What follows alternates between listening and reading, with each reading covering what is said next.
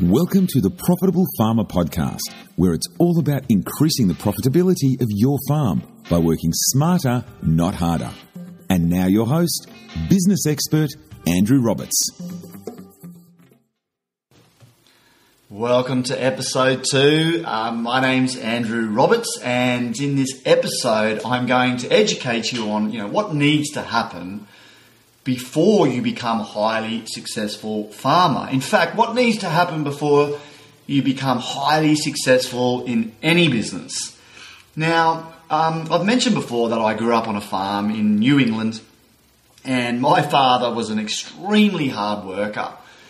And there's a funny story which I'm about to share, that back then the whole idea of getting ahead was you need to work harder. This was the belief that I think so many farmers carry, and this is passed down through all these generations, that you need to push really hard. In order to make more, you need to do more. And, it was almost like in New England. I'm not sure if it's like it where you're from, but there's a real linkage between how hard you worked and in inverted commas, how successful you are. It was almost like farmers believe that the harder you work, you've got this perception of being really, really successful. And my old man was absolutely one of these extremely hard workers, 7 days a week. Really put lots of hours in and really struggled to make money on the farm. There was certainly some great years and some other challenging years, but I will just share a funny story. I was just reflecting on my often when you reflect on your youth and growing up, and I do remember one occasion when my father had just finished shearing.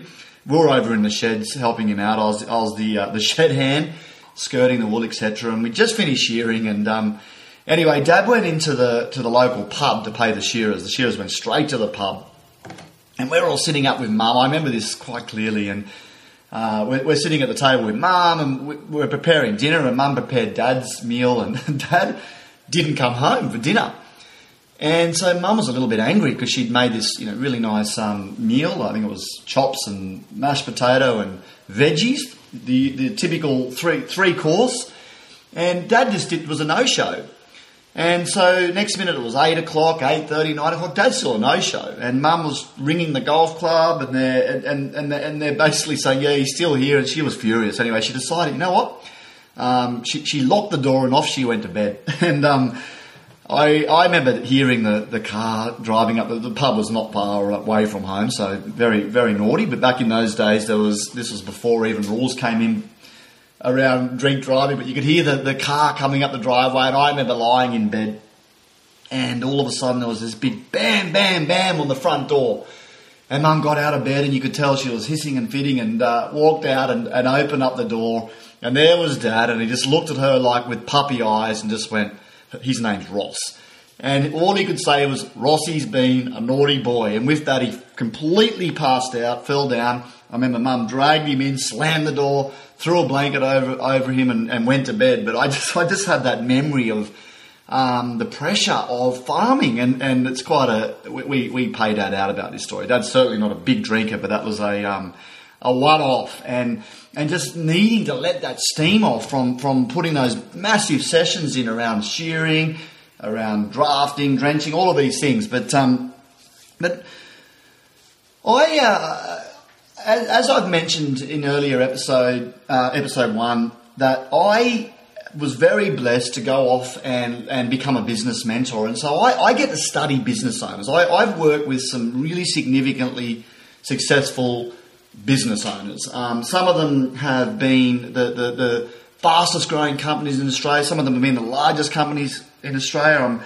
And I've been very blessed to understand, what is it that separates a winning business to a business that struggles. And I've been able to really patch this into 5 key things that need to happen before you achieve greatness or high levels of success in business. And I wanted to introduce these things to you today. And the easiest way for me to describe this is I want you to think of a huge big triangle, and the triangle's split into 5 levels.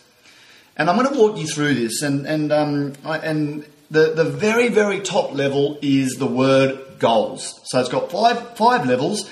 And as I'm going down the triangle, so each area actually increases in significance. So goals is the very top, but it's the smallest component of the triangle. So even though it's very important, but it's not as significant as 2, 3, 4, 5. So the first thing that a really successful business owner will do is they'll have goals. And they won't just have goals, they'll make sure that the goals are specific, they're measurable, they're really clear, they're not just in your head, they're written down, they're on paper, they're shared amongst your whole family or your whole team. Now, really, if we were to summarise a goal is really a dream with a deadline. That's all it is.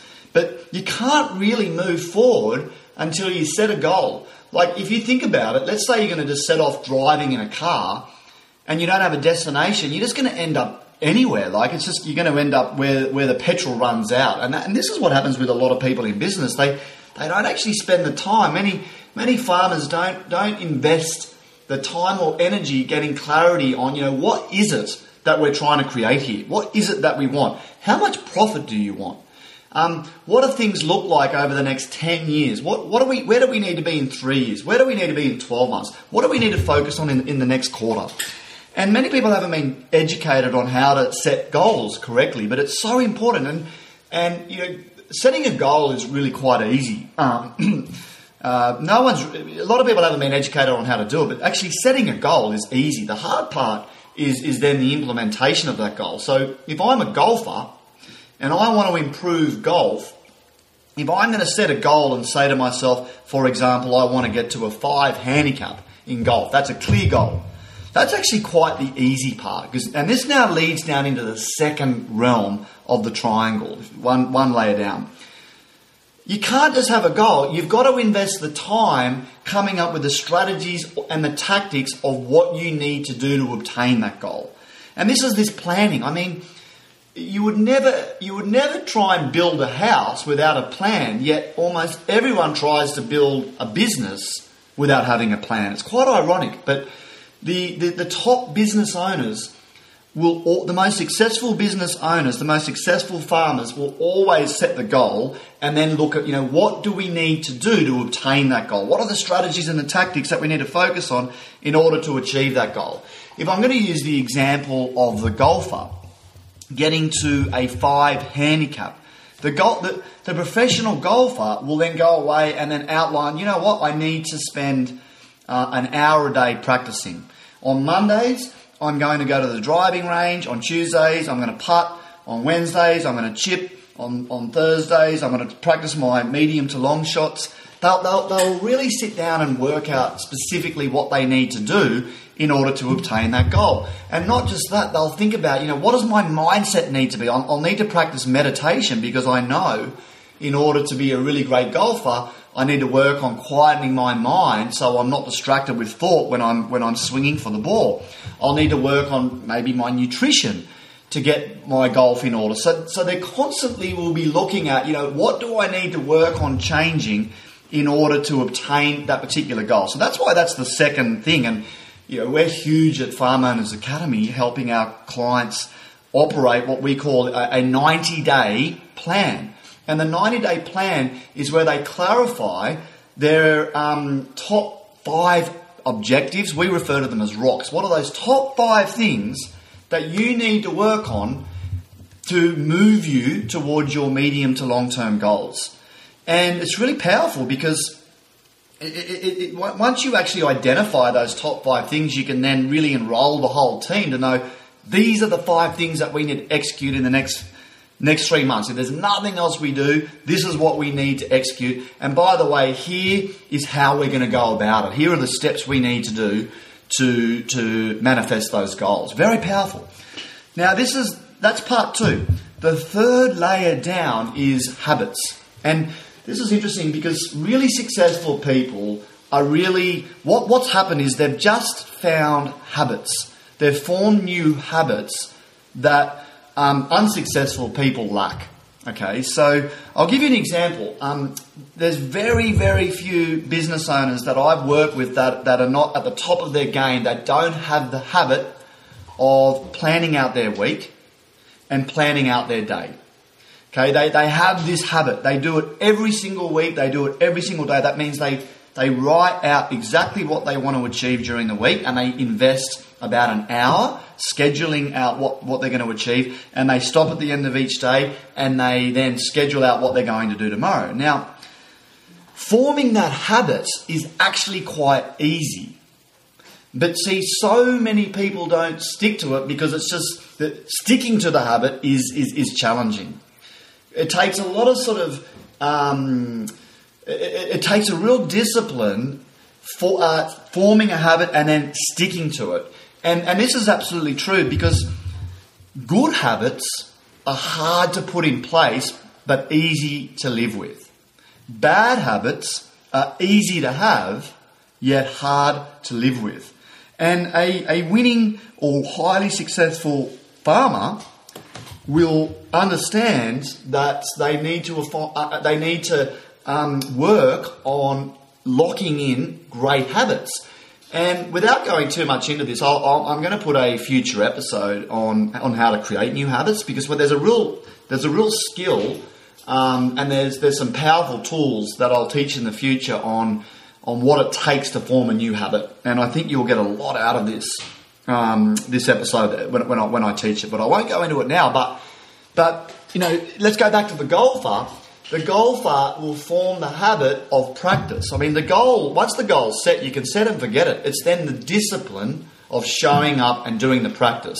It's the discipline of, in the case of the golfer, not chipping. If they're chipping this particular day, they're going to stick with it for a full hour. They're not going to distract themselves. They're not going to take a phone call halfway through it. They're not going to get bored and go over and like if it was me, I'd be over at just trying to belt the crap out of it at the driving range, So, but a professional golfer, they really want to improve.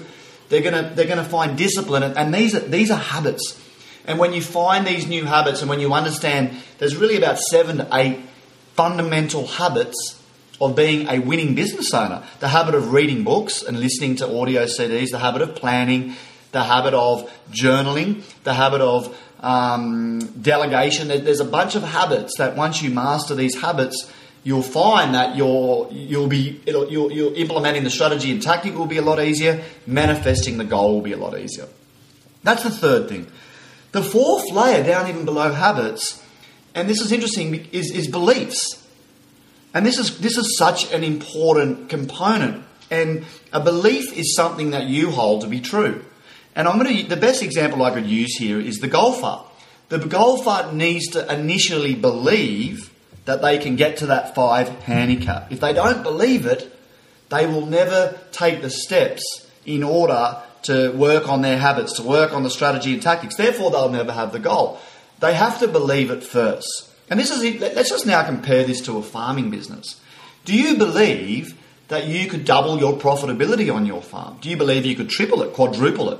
Do you believe that you could one day run a farming company that can run without you? Do you believe that you can hire a winning team around you to do the jobs better than you? Do you believe that you can create financial freedom in your life? Because if you don't believe it, you'll never take the steps to form the habit. You'll never do the strategies and tactics. Therefore, you'll never have the goal. So the belief has to come before all of this. And this is really important. And there's a great saying. I was listening to an interview of a billionaire, and the journalist interviewed him said to him, this particular guy makes $25 million a week. And she said, how do you do it? And he said, making $25 million a week is easy. It just took me 20 years to believe that I could do it. I'll just say that again, though. He said, making $25 million a week's easy.